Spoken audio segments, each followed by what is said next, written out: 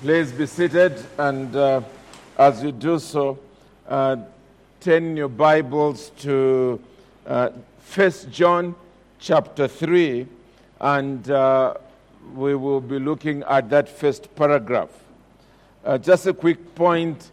Normally, we should have been going through Ephesians, but I think it just made sense that in view of the deaths that have occurred among us, especially that we have not yet even had the actual burial, that we should take a moment to reflect on what the Lord has done among us in taking away not only our brother, Mr. Gamaliel Lupunga, but also one of our members of staff, Austin Mwenya.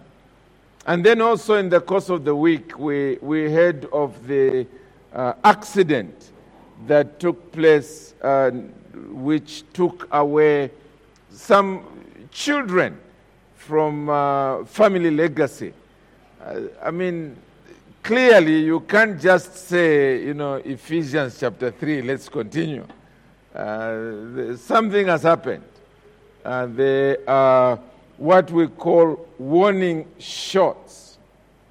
Now, before I proceed, I noticed that when our deacon was talking about the preacher this afternoon, he simply mentioned his name, and I thought that it would be important to tie that in as well. Brian Bogman, who is preaching for us here today, is somebody who has preached here before. But soon after he left this place, in fact, he almost died. He had cancer that was a growth in his brain. And it's just that it was discovered in America rather than Zambia.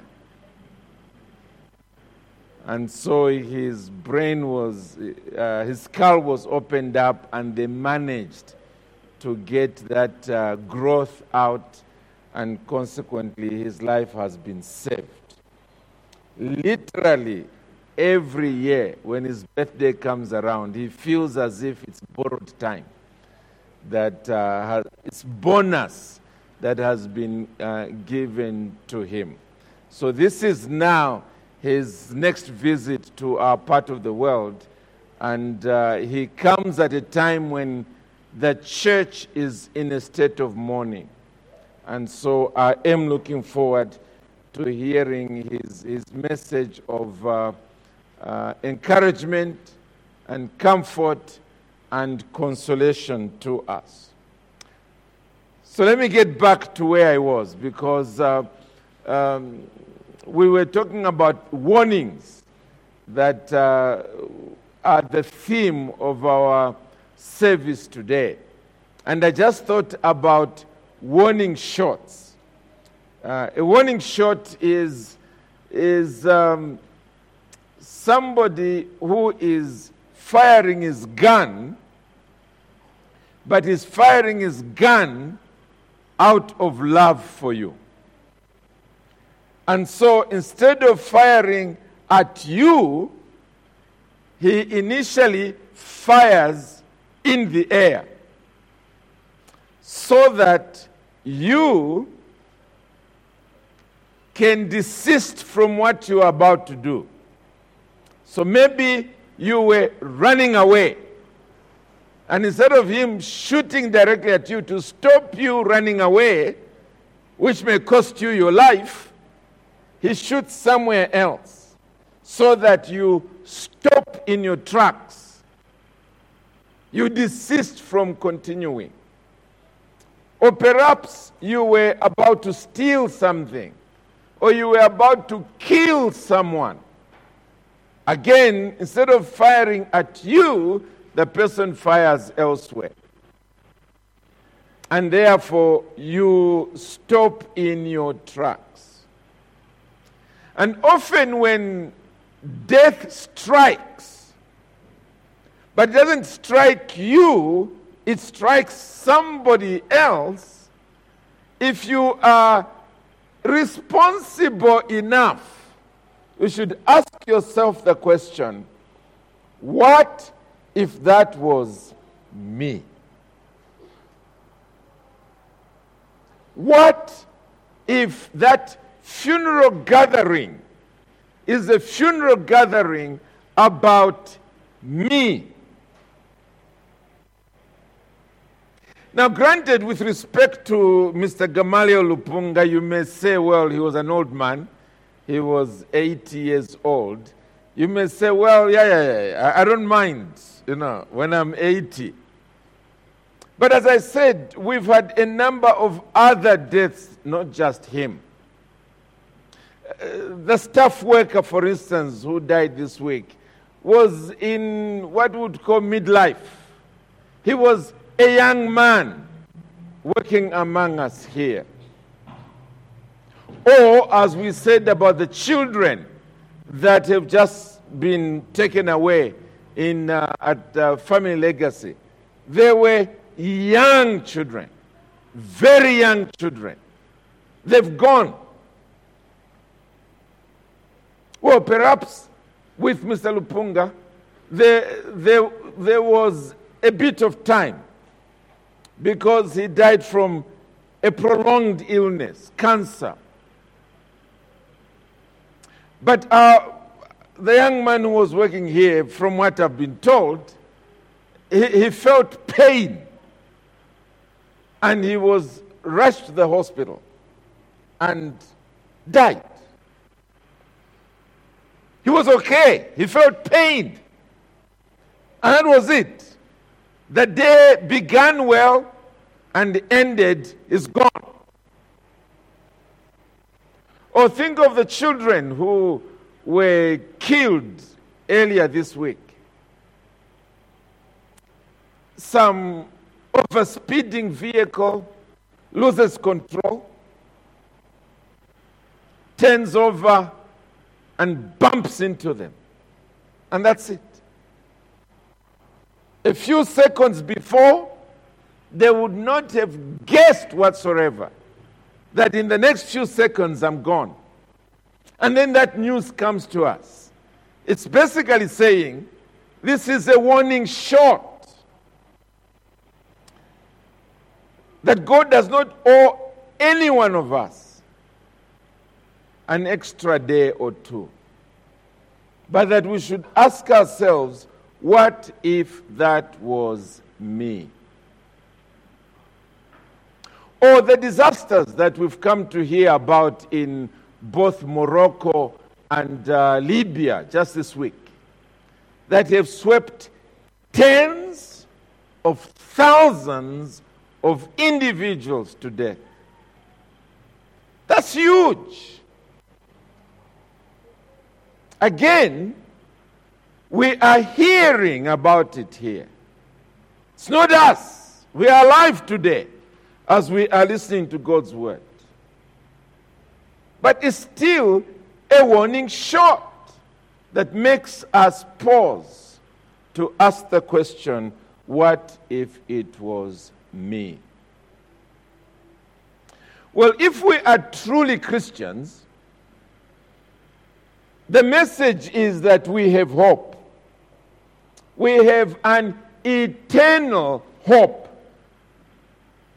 that should enable us to face death victoriously, to prepare for it as if we are merely preparing for a journey. Just a journey.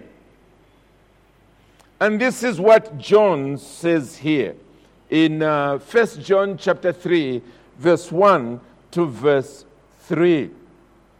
See what kind of love the Father has given to us, that we should be called children of God.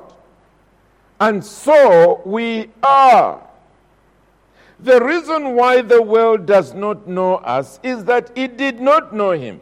Beloved, and this is where we are beginning from. Beloved, we are God's children now. and what we will be has not yet appeared.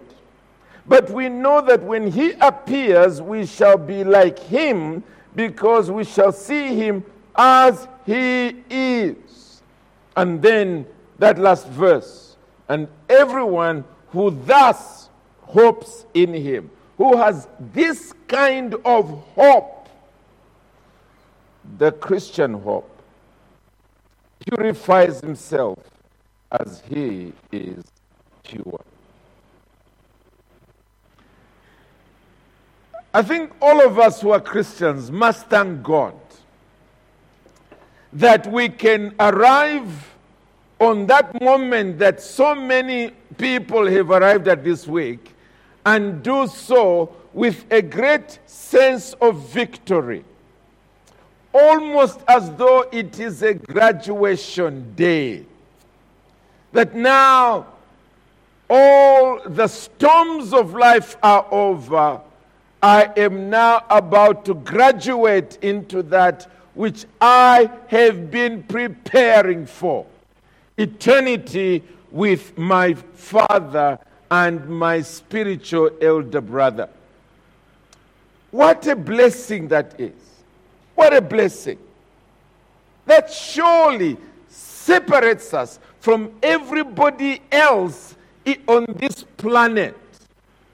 That we can be like that. That we can go like that when we are about to face the very last enemy. Death. As we look at this text, there are at least 3 thoughts that I want us to look at and not so much wrestle with, but process, enjoy, as it were, as we reflect on what has recently happened among us. Number 1, it is that God expects us, if we are truly Christians, to know that we are Christians now. Now. That it's not something that should be left to guesswork. But that right now, as you're sitting in that chair, that you should be able to say, my sins are forgiven. I'm now a child of God. I'm going to heaven if I die. That's what we see at the beginning of verse 2. John, in writing this letter, is primarily writing a letter of assurance of salvation.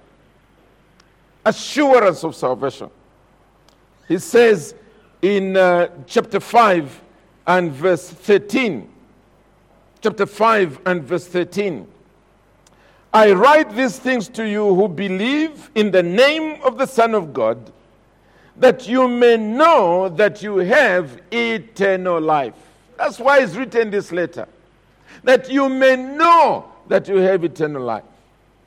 And this is what he is touching in verse 2 of chapter 3. Beloved, we are God's children now. We are God's children now.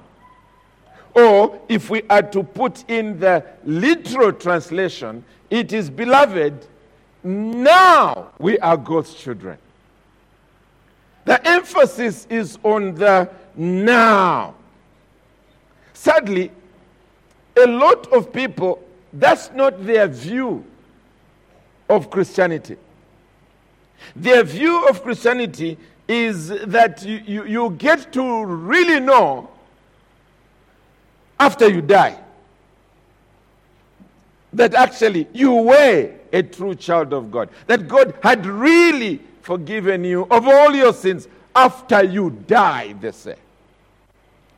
That while you are here on earth, all of us should just try our best. That's all we do. We try our best through keeping away from bad things. We try our best through going to church and participating in church activities. We try our best through giving to the poor, attending funerals, and so on and so forth. Then on the judgment day, God will take our good deeds and weigh them against our bad deeds. And if the good deeds outweigh the bad deeds, then he will accept us into his heaven. If our bad deeds outweigh our good deeds, then we go to hell. And so we just try our best. Friends, that's not the teaching of the Bible. The teaching of the Bible is this: that you know now that your sins are forgiven. That you know now that you are a child of God. Beloved, we are God's children now. Or as I've already said, now we are God's children. We read in chapter 2, towards the end. I'll begin from verse 28. And now, little children, abide in him, so that when he appears, we may have confidence and not shrink from him in shame at his coming. Here it is, verse 29. If you know that he is righteous, you may be sure that everyone who practices righteousness has been born of him. In other words, has been born again. If your life has known a moral transformation, you are no longer an individual who loves sin and dwells in sin, however private it might be. That moral transformation is not your own doing. It cannot be. It is as a result of God giving you his own nature. He's given birth to you, his spiritual birth, so that you are now like him. You have become a child of God.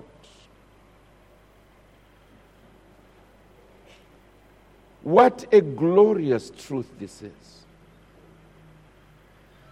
To be God's child. This is not just my sins are forgiven.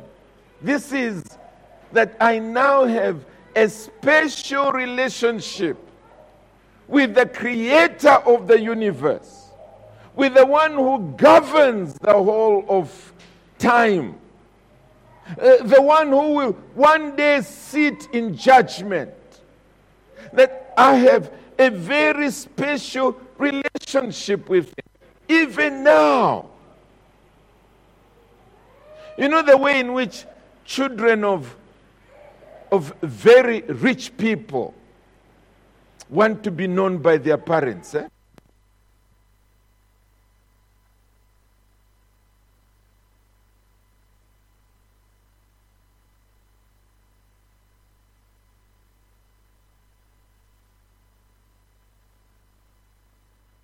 Mischief with friends at school, and those friends want to beat him up. He quickly wants to let you know what will happen when he calls his father. And he reminds you, I am so and so's child, touch me and you will see. And off you go in your anger because you are afraid. Or the way in which they say, you don't know me, eh? Don't know me. And then instead of telling you who he is, he tells you who his father is.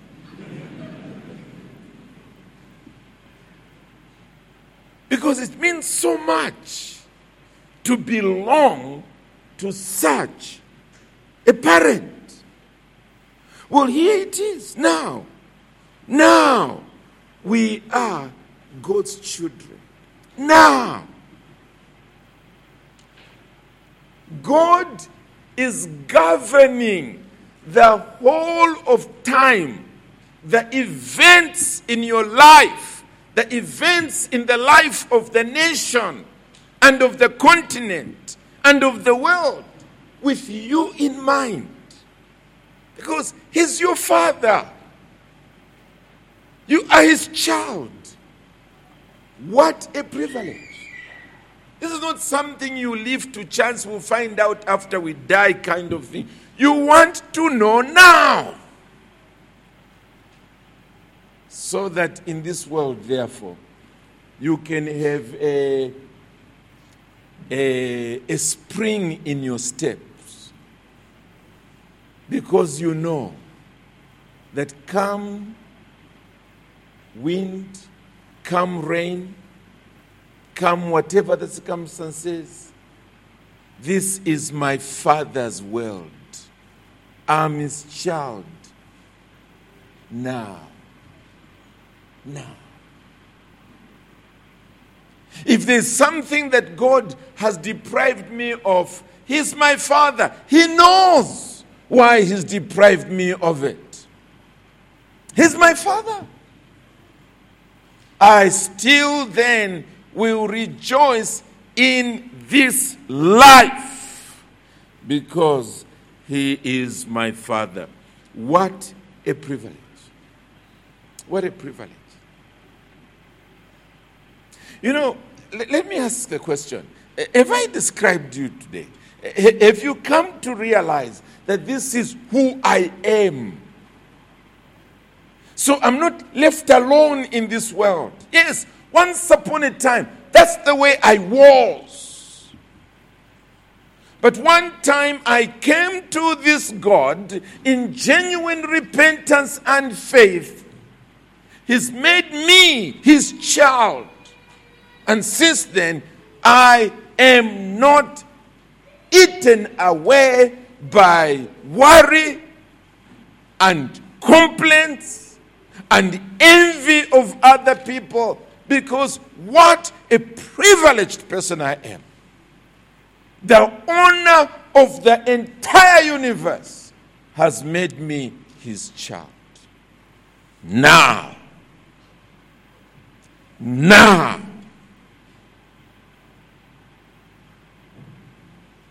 Is that you? But let's hurry on. Secondly, to the fact that, first of all, we are his children now. But secondly,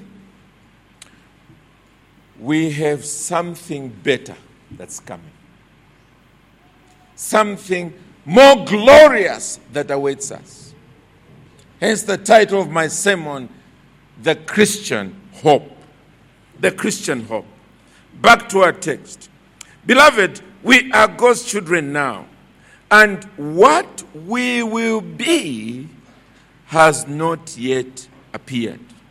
But we know that when he appears, we shall be like him, because we shall see him as he is. I love the statement, but we know. I love that. We know. Because that's what makes the difference. It is the fact that we know. We are like an individual who is yet to graduate, but is finished. And the lecturers have made it clear that he has passed.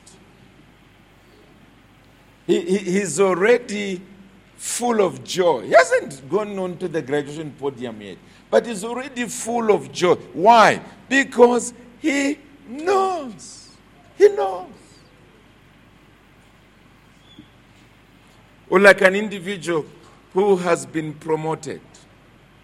He's been given his letter of promotion, and it says there that his salary has doubled.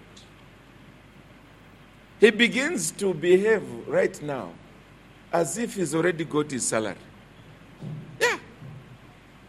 He even starts saying, so next month, after the month end, we will be going to Livingstone. We will go and see the Victoria Falls. We'll stay in the 5-star hotel and so on. He's already dreaming. Why? It's because he knows. He knows. It's a matter of time. It will be realized. Friends, that's what it is with us as Christians. Yes, Now we are God's children. Now we can say for sure that God is handling life with us in mind, but we also know better things are coming. Better things are coming. And the best is that we will be like Jesus.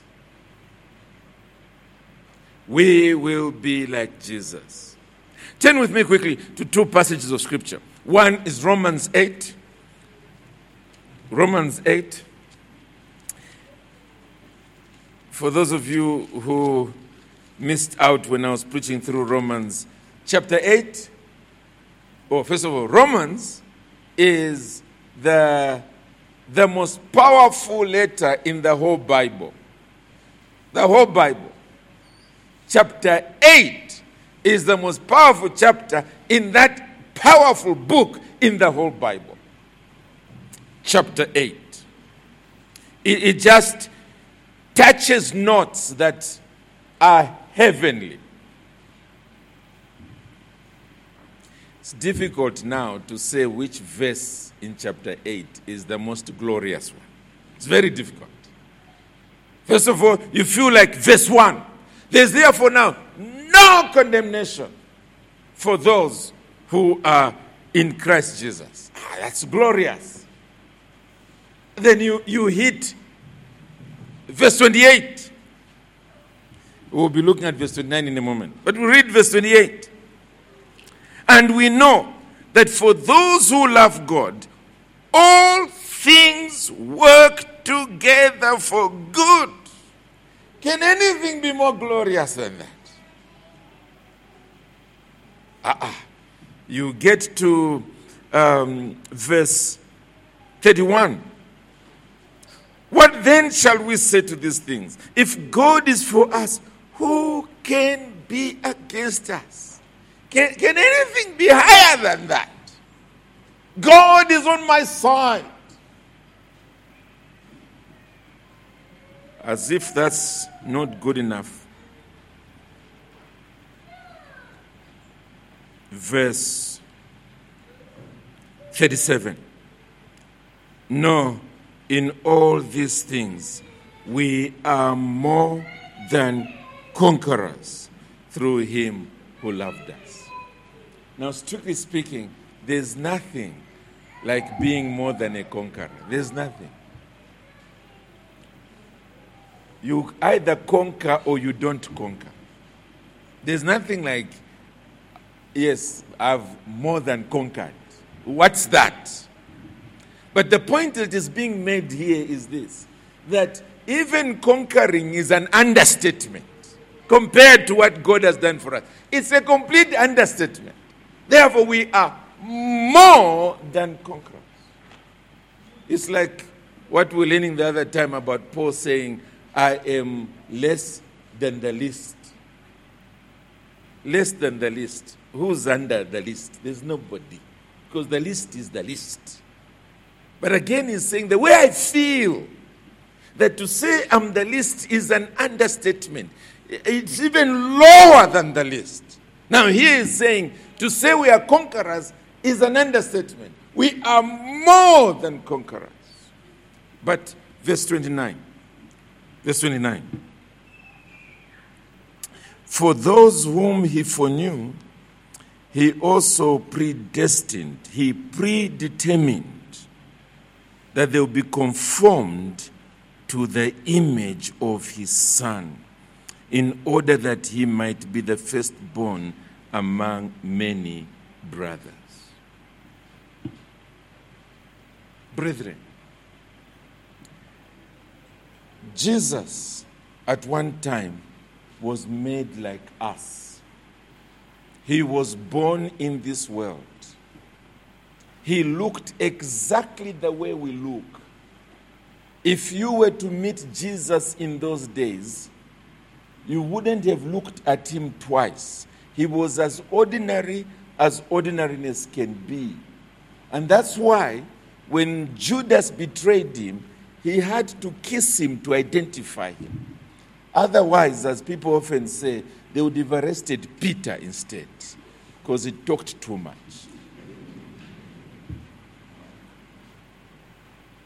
He was as ordinary as any ordinariness could be. But here's the point. He went to heaven and was given a glorified body. He now shines brighter than the sun. Brighter than the sun. That's the way he shines. Philippians 3. Philippians 3. Philippians chapter 3 and verse 21.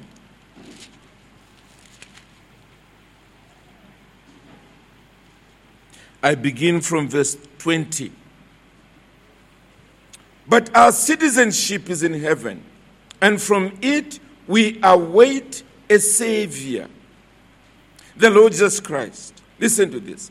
Who will transform our lowly body to be like his glorious body by the power that enables him even to subject all things to himself. We shall be like him. We will shine brighter than the sun in its noonday strength. Our bodies that even now still have the root of sin within them and consequently tend to drag us in the wrong direction, in the direction of sin, that will be completely over.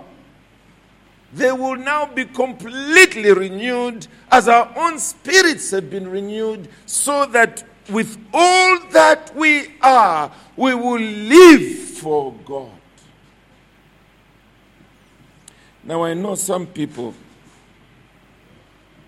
the main thing that they think about in the next life is streets of gold and mansions. That's what they think about the most. I want to suggest to you that if you're a real Christian, what you think about the most is this: to defeat selfishness and sin in my life. That I want to be free. Free. I want to be able to love God with all my heart, with all my mind, with all my soul, and with all my strength. That's what I want. And I know that every day I fail to do that. Lord, when shall I be able to live like this? That day is coming. That's the Christian's hope. That one day I will love the Lord with an unsinning heart. I will worship the Lord with no thoughts straying to other worldly things. No. I will serve the Lord with all my being, everything about me. There's no reserving something for something else. No, it is going to be Him and Him alone. So to have that desire finally met, that's heaven enough for me. You can take your gold, you can take your mansions if you want, but to be able to finally go from sanctification to glorification, from partial salvation to complete salvation, that is the best hope that you can ever promise a true Christian. Let me hurry on to the third thought. So the first is that God wants you to know now that you are His child. Now. Not gambling. No, now. Number two, that there's something better for you that awaits you. He wants you to know that. And we know. And the something better is to be like Him. to be like Christ in his glorified state. And number 3, the last thought, is that if this is true about you, it will be seen in your life today by the way in which you deliberately want to become more and more like Jesus now. The last verse, back to our text.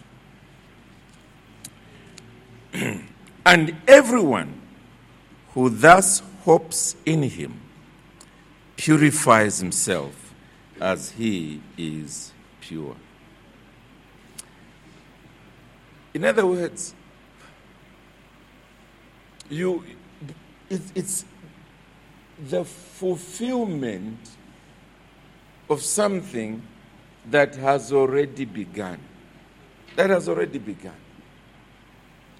That in this life, you are already a person who is working hard at your own sanctification, your own growth in grace.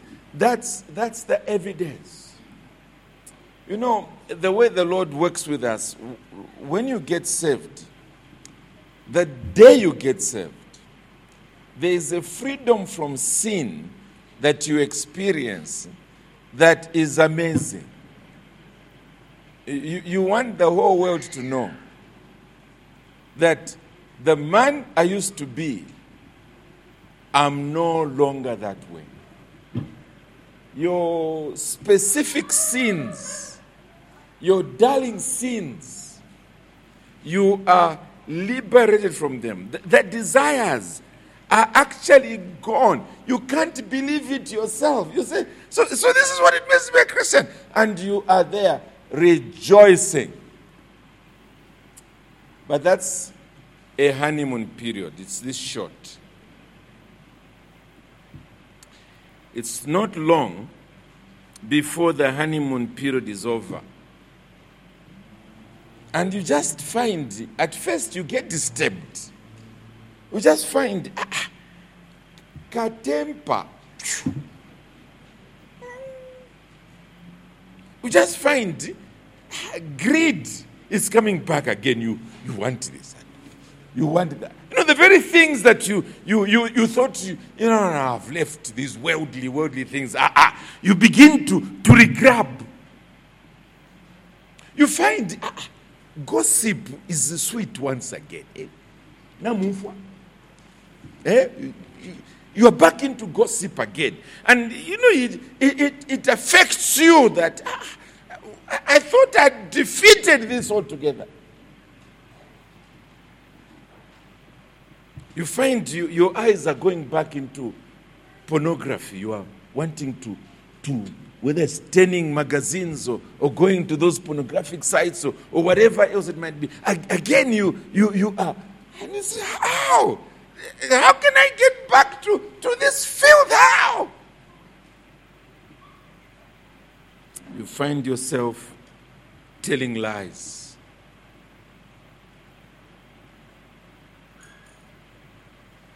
You then begin to question, was I really saved? Or maybe it was just, I deceived myself. It was just temporal. Perhaps it wasn't the real thing. Because if I am saved, why am I wrestling with these things?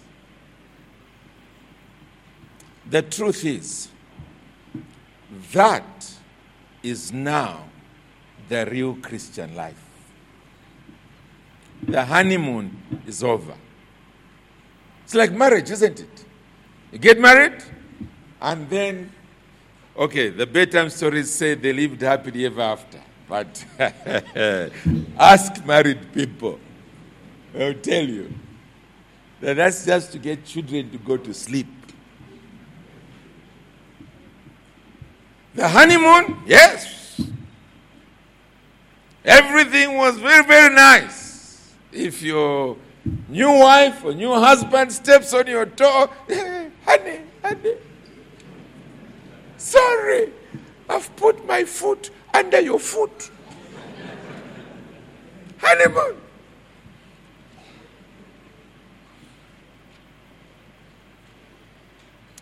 But soon, honeymoon is over. You begin to deal with the real issues of life. And that's the way it is with the Christian life as well. That the Lord has given you your honeymoon.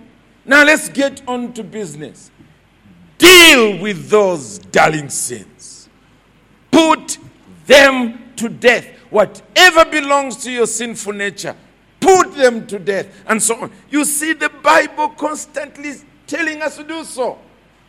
You begin to read the Bible. You begin to pray. You begin to go to church specifically that God might enable you to have victory over your sins. And that goes on in incremental stages, becoming more and more godly.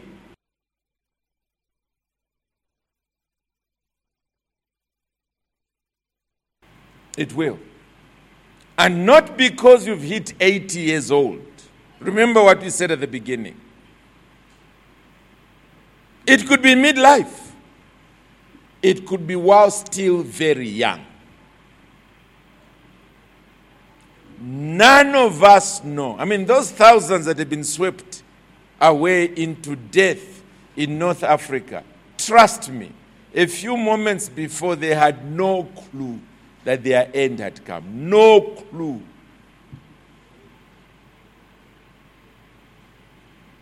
In other words, make sure that you start living today with a Christian hope. Today with a Christian hope. Make sure that you close in with God by closing in with Christ.